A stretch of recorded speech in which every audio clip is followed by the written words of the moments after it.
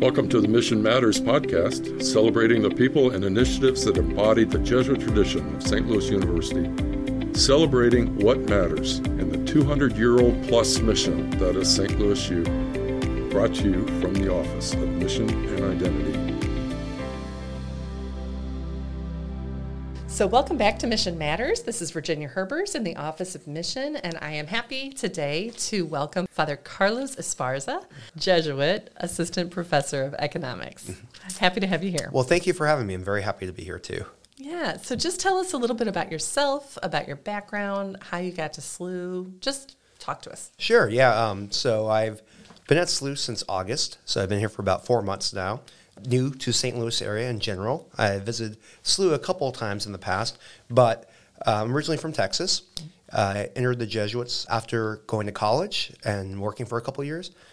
So I'm originally from the Dallas area. I went to the Jesuit high school in Dallas, so that's how I came to know the Jesuits, through my Jesuit teachers. And so kind of starting there, that's kind of a little bit quick background there, but what brought me to SLU was I was in Austin doing my PhD in economics at the University of Texas. And I was finishing up my degree last year. And as part of the process, I went on the job market looking at different universities, different schools, and schools then would interview me and see we made a great fit. So there's a few Jesuit schools I looked at and some other places too. But with St. Louis University, the good things about it were that there's a great young community of Jesuits here right now. Currently, I think at the university, there are around 6 tenure track, non-tenured Jesuits. So starting to get like a critical mass of young Jesuits here. So that was very attractive to know that I could come into this place. And then also the economics department was very supportive of my research. And so that also made it seem like it would be a great fit here. So that's in the end, and also being missioned by my provincial as a Jesuit. So all those 3 things coincided. And so that's how I ended up here at SLU. Okay, that leaves me with lots of questions. So what is your research in first? Okay, so my area of specialty is I was trained as a labor economist, but within that, my subfields were economics of education and economics of religion. And so a couple research projects I've been looking at and where I've been working on the last few years have been looking at the church and looking at Catholic education. In particular, my job market paper, or what I was in my dissertation, I looked at the sex abuse scandal from the early 2000s and how that impacted faith participation of Catholics, how it also affected the Catholic school system, so looking at attendance, looking at school closures, and then also what was very interesting is using the scandal as some sort of instrument. So this is all economics talk, econometric talk. So I'm with you so far. So using that, I also found effects on the general public in terms of health. So I related this to looking at how did people react to hearing the news of the scandal, and specifically how that affect our mental health. And so one way to kind of measure that or get at it, I looked at different behavioral-related mortality statistics. So there's in the economics and in health literature, there's something called deaths of despair. And so these deaths are either caused by overdose, alcoholic poisoning or drug poisoning, accidental overdose, suicides, or alcohol-related liver disease. Okay. So looking at these outcomes, I also found there was effects that the scandal led to increases in overdose mortality in the areas where the scandal was more prominent. So, wow. Yeah, so it's kind of a Debbie Downer topic in some ways. That was not the reason why I got into it in the first place. I think what drew me in that area was, first, my love of the church, and I was able to get access to some data that had never been used before. And so when I originally was thinking about how I could use this data, I wanted to see what I could do with Catholic schools. And then I just started thinking, and this idea came up, trying to get a measure of the whole scandal. But hopefully with the data I have now, it's not just looking at these negative news, but also looking at the positive things the church brings in. And so one of the interesting things about this research, which I think causes some people to have concern or kind of take a step back, is to realize that the church, the faith, has an impact on people's lives beyond just what happens in the pews. And so how it affects schools, that's human capital in terms of economic speak, and also health, and that's also human capital. And so when people heard these results, they were kind of somewhat skeptical because the church can't really have that much or wide effect. And so in some ways, although this is a negative thing, but at the same time, it's a positive thing to show that when social scientists, economists are actually looking into what affects people's lives, that religion, that faith actually matters and it's important. And so the bad news leads to bad things. We assume that good things could lead to good things. Sure, the Good news. contrapositive. Yeah, exactly. And so that's kind of where my research is heading now. So that's just one thing with the religion. With economics of education, other things I've looked at is looking at how noise might disrupt student learning. So one of the projects I'm working on with a co-author right now is looking at noise pollution. And so we're looking at incidents of either construction near schools, also looking at other sources of noise pollution near schools, and how that might affect students' performance, days of standardized testing, also their health, attendance, and also long-term potential outcomes in whether high school graduation and college attendance and their career earnings. So that's a long-term project I've been working on for the last year or so also. So I'm kind of mind blown at the moment because everything you're describing, I'm trying as I'm listening to you to put it into the context of economics, and that's just something new to my mind. Yeah. So why does this fall in economics? I mean, economics of education, why it matters, people always ask that. I think why people want to study education and what goes into the education production function, what we put in, hopefully brings out something that's good. Hopefully what we put into our students will bring out a student that is more productive in society that can contribute. And so long term, why do we care about student grades? It's because it's correlated or causally related with career earnings later on. So that's why it's a big thing of economics. Mm-hmm. So we know this is a really big investiture in human capital, and human capital is important to our production function. Just talking about economics. And religion, I think, here we're seeing now that there are things in faith and religion that affects some of these things too, long term. So this might be a little off the beaten track, but when I lived on the East Coast, I remember when Cardinal O'Malley first got to the Boston Archdiocese and followed cardinal law. It was right in response to the whole debacle. I remember going to Boston. I was visiting the city of Boston and thinking, oh, I want to pop into the cathedral. It must be a grand, beautiful cathedral. So when I first went, this was maybe the late 2000s, and it was before Cardinal O'Malley was Cardinal O'Malley. He was just Archbishop O'Malley. And I walked into the cathedral, and it's like, I must have the wrong place, because the paint was peeling, and the windows were leaking, and the ceiling was filled with mold, and the carpet was ripped. It was in a shambles. And I thought, this can't be the cathedral. So I was kind of meandering around, and I found a custodian, and I basically said, what's the deal here? And he said, oh, this is the result of our archbishop. Archbishop O'Malley has been here for 4 years, and he refuses to spend a penny on the building. He will only invest in the people. And is in his mind, what we see in this building will help encourage us to rebuild even better.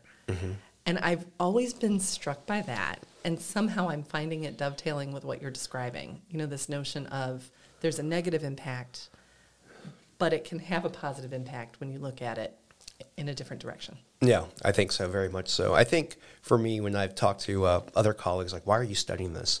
So economists, some Jesuits, and, and I said, well, for me, I feel like by bringing this to the forefront, it's a service to the church to see how much faith matters, but also how much damage it can do. And I think especially in the light of recent times, again, in 2018, with new allegations coming up and this new wave of finally public disclosure. Finally, we have some more transparency, which I think people deserve and we need as a church. I think for the church, we're at a time where we can finally take ownership of this.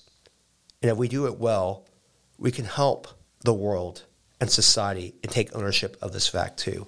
Because child abuse happens throughout society. It's prevalent, it has been in institutions, but also some families. And so of the church, a church that we look up to and we have an ideal for it, if it can finally get hold of things, then I think that gives hope for the rest of the world in which we can bring a greater light to this whole tragedy. Amen to that. I think it's the Spirit leading the church, maybe, in this reason. It hurts. It's Yeah. painful, but it must be done. That's the way through, right? If you avoid pain, it doesn't make it go away. Yeah. So that's It festers up in another way, yeah. That's right. And man, did we see that with the scandals. Yeah. Okay, so that's fascinating in terms of economics and your background and your fields and your Yeah. areas of research. Now, talk to us a little bit about the Jesuit side of things. So, how has either your Jesuit spirituality influenced your teaching, or how has your field of expertise influenced the way you look at Jesuit spirituality? So a little bit more background Okay. about myself. I was sent to study economics a year after I was ordained a priest.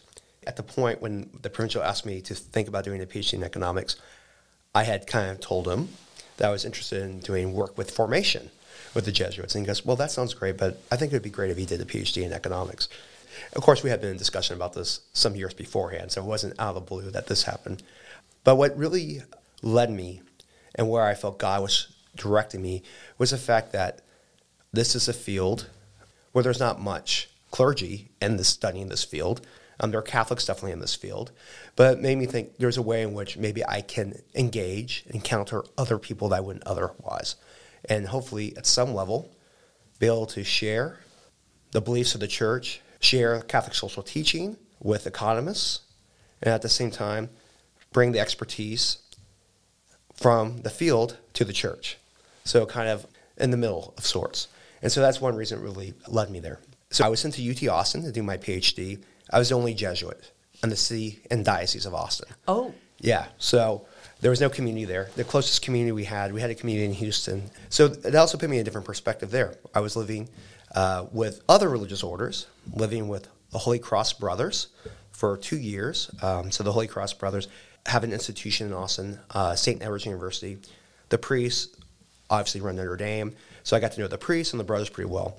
So I lived with them for 2 years, and then I lived with another religious group, the Paulist priests, for 3 years. So I kind of had a great ecumenical experience while I was down in Austin.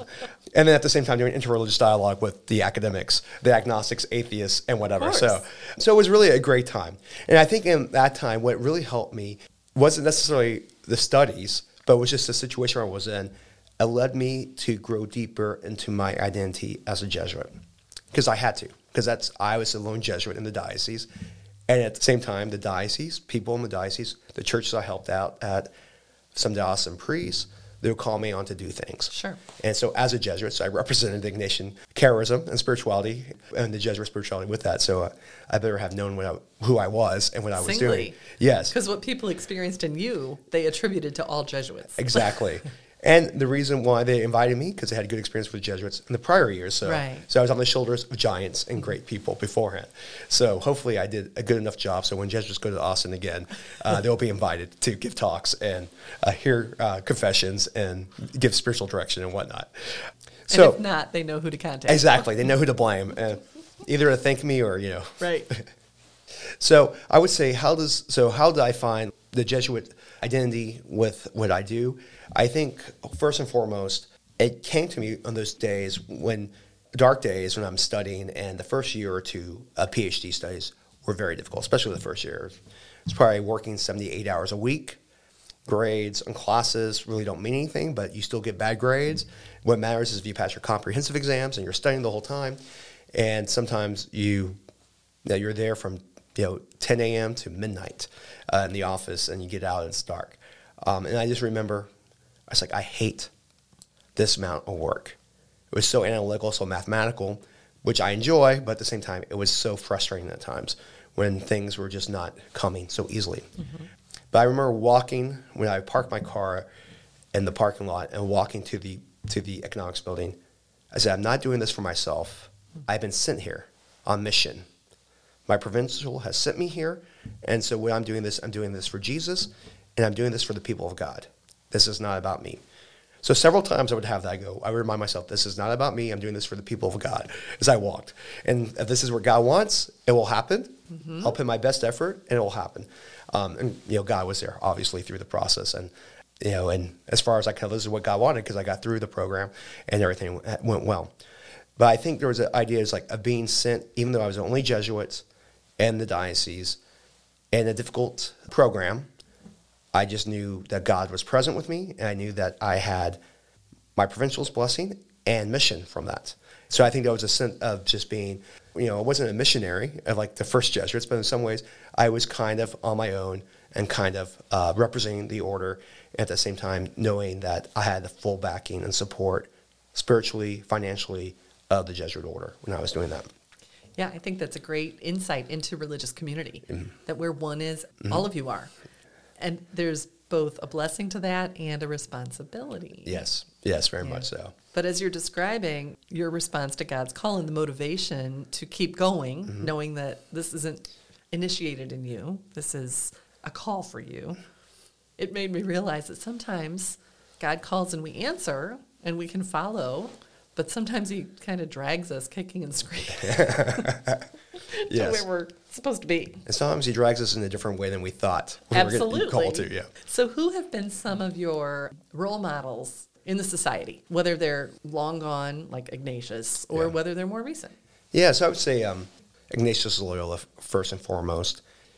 I think just his story, I think what resonated with me, there were times in my life and formation where I didn't feel like I had it all together, where, I had questions and doubts, and where I thought like I was nowhere near ready to be a priest along the way. I just looked at the autobiography of Ignatius and saw how many times he struggled, how many times where he thought that God was calling in one direction and he was yanked in the other way. And just knowing that personal history of Ignatius allowed me just to feel much more rooted in my call as a Jesuit, not just as a priest, but as a Jesuit. Another strong devotion I have of the Jesuits is Saint Claude La Colombière. I took his name as a vow name when I took vows. For him, I just saw the model of his friendship with Jesus, but also his friendship with the sisters, St. Margaret Mary Alacoque, and in terms of her trust in him and his spiritual direction, and also his promotion of the devotion to the Sacred Heart. So that's another Jesuit in terms of which I have a strong devotion because of that. Current Jesuits, I would say Pope Francis by far. Again, it's the way the Holy Spirit works. 8 years ago, when he was elected, I had known of him, but did not know much of him.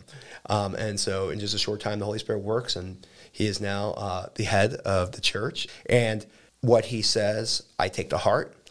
As a Jesuit, he calls me to a greater observance of our constitutions, a greater observance to what our vows entail, but also at the same time shows me what the Ignatian spirituality, Ignatian charism, can do for the whole church.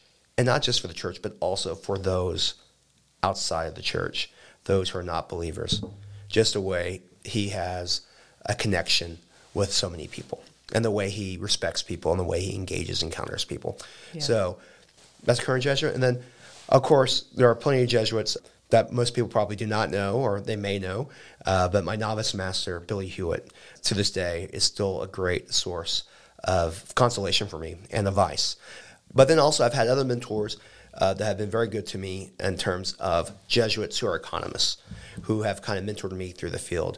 So one is a Jesuit priest up at Fordham, who's a professor of economics in the business school there. His name is Paul McNeilis. And so since the time I was studying in formation to be a priest, he helped me along to kind of direct me in the ways in which courses I should take or which programs I should look at when I was applying for master's programs and eventually doctoral programs. And another priest, too, who is a former provincial of the Missouri province, Doug Marcoulier, who is now in Rome, has been very helpful for me, too. He used to be a professor of economics here at Chaffetz, so I've been following in his shoes because he also did his PhD studies at UT Austin. Oh. So it seems like everywhere I go, he's been there, and he's has such a great reputation. So, again, as I said, I ride on the shoulders of giants. Yeah. He is one of those, for sure. Very good. Yeah. That's quite a bunch. All right, so I know I'm curious, and I'm sure some people listening are curious, the Jesuit Formation Program. Mm-hmm. We hear terms thrown around all the time, tertianship and regency and experiment and all these different things in the novitiate. So can you just parse out for us, what are all those different stages? Sure. So I'll just talk about it in my own life so you have an idea. Yep. I earned the Jesuits 2 years after graduating from college. And so after working for 2 years, I entered the Jesuit order and I entered the novitiate. And so in the novitiate, I'm a novice, and I was there for 2 years, and I did my novitiate in Grand Coteau, Louisiana. And during that time, it's a time of prayer, time to learn how to pray, a time to do the spiritual exercises of Ignatius Loyola, which are 30 days. So a silent retreat for that time. A time to learn about the Society of Jesus through the constitutions and its history, but also a time to actually do some of the works that the Society of Jesus sponsors. So to get an idea of what it might be like to be a Jesuit. So during my time as a novice, I did a stint at a high school for a few months. I worked in a school down in El Salvador, also in Belize. I did hospital chaplaincy work. I visited nursing homes. Just did a whole sort of different things. A smorgasbord. A smorgasbord of things. Kind of get you an idea of what is out there. So I did that. That was for 2 years. After 2 years, a Jesuit then will take his first vows. I've called to do those. So I took my vows in 2006. And then after a novitiate, you move on to first studies. So usually this is your philosophy studies. I went to New York, to Fordham University, and did my philosophy studies there. So usually that's a 3-year term. So I was in New York for 3 years. After first studies, that's when a man is assigned to do his regency. And so he'll be called a regent. And during the regency, that's when a Jesuit will be working at an apostolate, so another work for at least a couple of years to get an idea about the type of works that the Jesuits do. But also it gives a time for the Jesuit order to see how the man works in these apostolates. So it's a two-way street. You have to kind of see it on both sides to see, well, does this man fit in the Society of Jesus? And the man says, does the Society of Jesus fit in my life? Right. It goes both ways. Like so, any relationship. Exactly. And so there are different apostolate works that people do. Most of the time it's usually in education, college, high school, but there's other things that Jesuits have done, work at parishes, retreat houses. I worked at a high school for my regency in Houston, Texas, straight Jesuit, and I taught math there for 3 years. So after the regency, then a man will be called to do theology studies. So I went on to do my theology studies in California, in Berkeley. There's a Jesuit School of Theology that's attached to Santa Clara University. That's also part of a bigger consortium of theology schools there, the GTU, located right by Cal Berkeley's campus. So at one point, the Franciscans have a school there, the Dominicans have a school there, the Presbyterians have a school there, the Episcopalians have a school there. So a whole sort of different Christian faiths have schools there. So you can take classes at all these different schools to get a different perspective you want. So I did my theology studies there, did most of my classes at the Jesuit school, and I was ordained at the end of that time. So I got my degree, or was ordained after 3 years. I was ordained in New Orleans and Louisiana. So the province I entered into originally was the New Orleans province. Okay. So that's why I was ordained there in 2016. Still very fond memories of that day, although it's 6 years ago now. 2015, yeah. So it's gone by quickly, I would say. So that's the way to ordination. What differs the Jesuits from many different religious orders is the fact that Jesuits take their first vows. Jesuit scholastics who are trained to be priests will take their first vows, but they will not take final vows until after ordination. Most religious orders will take their make final vows before they're ordained a deacon. And so I used to be the butt of many jokes in Austin from both the Paulus and Holy Cross that I was not in final vows, and many of them were in final vows before I ever was ordained.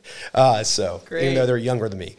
I think that confuses a lot of people. How can you be ordained without final vows? Right. So what Ignatius had envisioned was, yes, it's great that you want to be a priest and you want to be a Jesuit, but we're not really sure about how you'll be as a Jesuit priest. So I think that the reason behind it is we've seen a man work in regency, but we have not seen him work as a Jesuit priest. And so once a man is ordained a priest, he has some time of apostolic work. We see how his life as a priest is. And then at some point, usually within 5 years of being ordained, a man will be asked to go on to tertianship.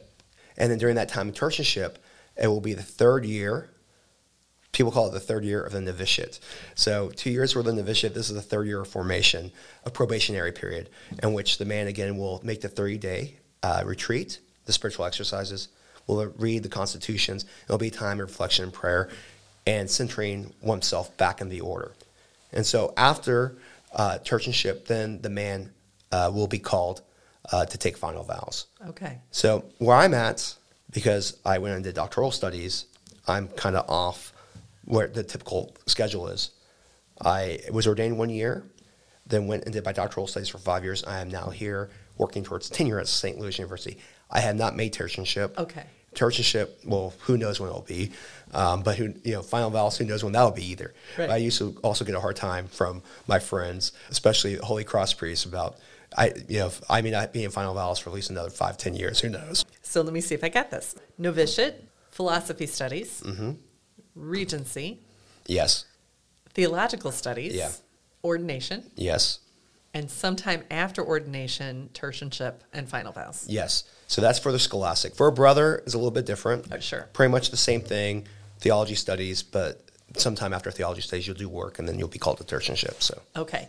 And the term scholastic just means someone who's not yet in, so I'm technically a scholastic still, too. so not yet in It's final vows. So a scholastic is a person, once they've taken vows, who said that they want to be ordained. Mm-hmm. So you're on that track to be ordained.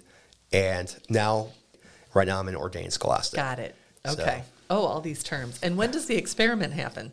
Experiments happen in the novitiate. Okay. So yeah, you have several different experiments in the novitiate. So one of my experiments was a high school experiment. Okay. So that's why I taught for a little bit. Another experiment which was called it was kind of like a missionary experiment. So you were sent to another country. That's why I was sent to El Salvador and Belize and worked there. So Okay. yeah, So experiment is just kind of another word for, testing one's vocation, I would say. okay, Getting and a it- temporary yeah, mission placement. Yeah, exactly. Getting experience Okay. that is typical of the Jesuits. So it tests your vocation in some ways to see, again, is this the type of work you like? And see how you do in that situation too. Both sides again. That sounds very much like Ignatius, that he would want to experiment with his guys. Very much so. Okay, so what else are we missing? What else would fill out the picture of what it means to be both called to the Society of Jesus a little bit in your experience, and also being placed into a field in higher education that serves the church? Yeah, I think it's, as I think of my own, like where I'm at in my life and what I feel called to, it's an invitation for dialogue and working with others. Working with others in my field, working with others that think similar to me, that may have the same background in faith, but also with people who think differently than I do, who also have different faith backgrounds. I found my time at UT Austin very fruitful for that reason. When just having a different breadth of experiences with people. It was very interesting when I first got to UT Austin. There are a couple of Catholics in the department, other students, and they were telling me, well, this place, UT is kind of like a godless place, especially this department. This professor might be, biased against Christians. And so I was like, okay, But they knew I was a priest. Everyone in the department knew I was a priest, and they were very friendly to me. It's like, well, I haven't had that experience yet. Mm-hmm. Well, that's because, you haven't really got to know them yet. I would know when the department would have events. Some professors, the ones that were accused of being godless, the ones that were being accused of being anti-Christian, would come to me and come talk to me about life questions. Wow. They wanted to ask me about my experience of God because they themselves had experiences. They maybe were anti-organized religion at the time, but they were raised in a faith, and they were seriously searching exactly. Mm-hmm. And so I think as a priest in a field that usually doesn't have that, I was able to reach and encounter people that I would never had otherwise. Mm-hmm. And I think they were able to have an experience of the church that they would never had otherwise too. Mm-hmm. So I think for me, that's one of the things that I enjoy. I really want to be able to be a representative of the faith and be able to be a partner. And when someone has questions, they can talk about things and we can be able to discuss things without having any agenda behind it. And I've had that experience already here at SLU with some of the faculty here. So I found that, I really enjoy that. I also found that among my colleagues, the other grad students there, the same thing. I laugh at the one person who would tell me he was an atheist, an devout atheist, always seemed, when we had an event, would always come to me and talk to me about God. No one else would talk to me about God, but this guy would always talk to me about God. It's like, there's something else going on. You may not be an atheist, or maybe you're an agnostic. Let's move on. We can move you a little farther ahead in this, or maybe there's something deep down. But I always found it very interesting that one person who was like, I'm anti-God, came and always wanted to talk about God. So as a Jesuit, I think I've been entrusted with a position in this department, in this field, in which I am able to not only hopefully excel in the field, but also be able to meet people where they are and be able to share the truth with them, share the truth that we know as Jesus Christ in a way that maybe would not necessarily be feasible otherwise. Yes, and living proof that Ignatius was right when he said we can seek and find God in all things. Amen. And I would say, that's the one thing as a Jesuit I've learned, is not finding God in all things. It's not necessarily us, but I also would say the reverse is all true. God finds us always too. Oh, that's a wonderful thing. And so that's kind of one lesson I've learned as a Jesuit in my life, where I thought God was not present, God made himself known, and God found me there. Amazing. Well, thank you, Father Carlos, for your time with us today. And I'm guessing you might get, from our listeners, you might get an email or two. Wonderful. Happy to see those and answer them any way I can. So, thank you so much. Okay. Thank you, Virginia. And for everyone listening, thank you for being with us. Don't forget to follow us on social media at SLU Jesuit Mission in Instagram and Facebook. And if you know of a colleague who is living the mission quietly but out loud and seems to be somehow hidden in plain sight, please contact us in the Office of Mission and Identity. So until next time, let's remember, especially in this Ignatian year, that we are one SLU, where mission matters.